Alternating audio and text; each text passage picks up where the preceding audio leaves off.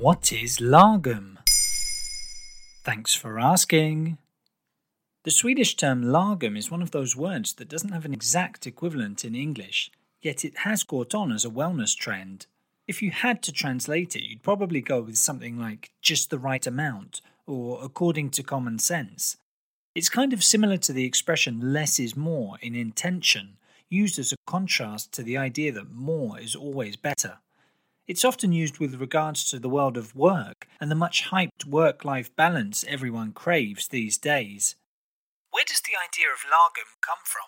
The term takes origin from an archaic form of the word lag, meaning law or custom. According to another version, it goes back to the phrase laget om and was used in the Viking Age to ensure everyone got an equal share of food or beer being passed around the dinner table. In modern Sweden, the word is mostly associated with professional life. The concept suggests that moderation is preferable to excess. In a professional environment, it primarily implies exerting just the right amount of effort to get your job done, using your resources sparingly, but also not trying to grab the biggest piece of the pie, depriving your colleagues or teammates of any chance to succeed or contribute to the common cause. Portuguese YouTuber Smashed lived in Sweden for a number of years. Let's listen to her share her ideas on lagom in a video from a few years ago. Lagom is a lifestyle. You're not supposed to be too overachieving, or too underachieving, or too rich, or too poor. You're just supposed to be like average on everything. And you're supposed to stand in line like everyone else, and you're supposed to talk in the same tone of voice as everyone else. And you're just supposed to like blend in.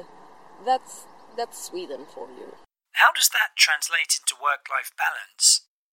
Well, Sweden consistently features among the world's best countries for work-life balance, according to OECD rankings. To give you an idea of some customs, sending emails outside of office hours or on weekends is frowned upon. Some major Swedish companies also successfully ran a 2-year experiment with 6-hour working days back in 2015. Furthermore, Sweden has one of the highest employment rates in Europe, with an enormous share in the public sector. Bear in mind that some private companies like Spotify or IKEA may not be the biggest fans of lagom. Are there any downsides?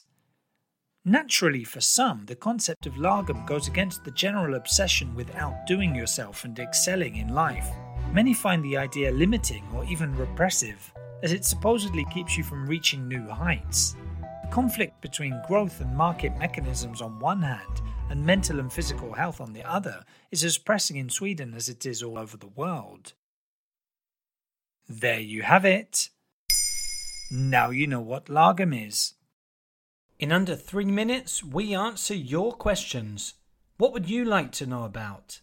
Use the comments section to send us your questions.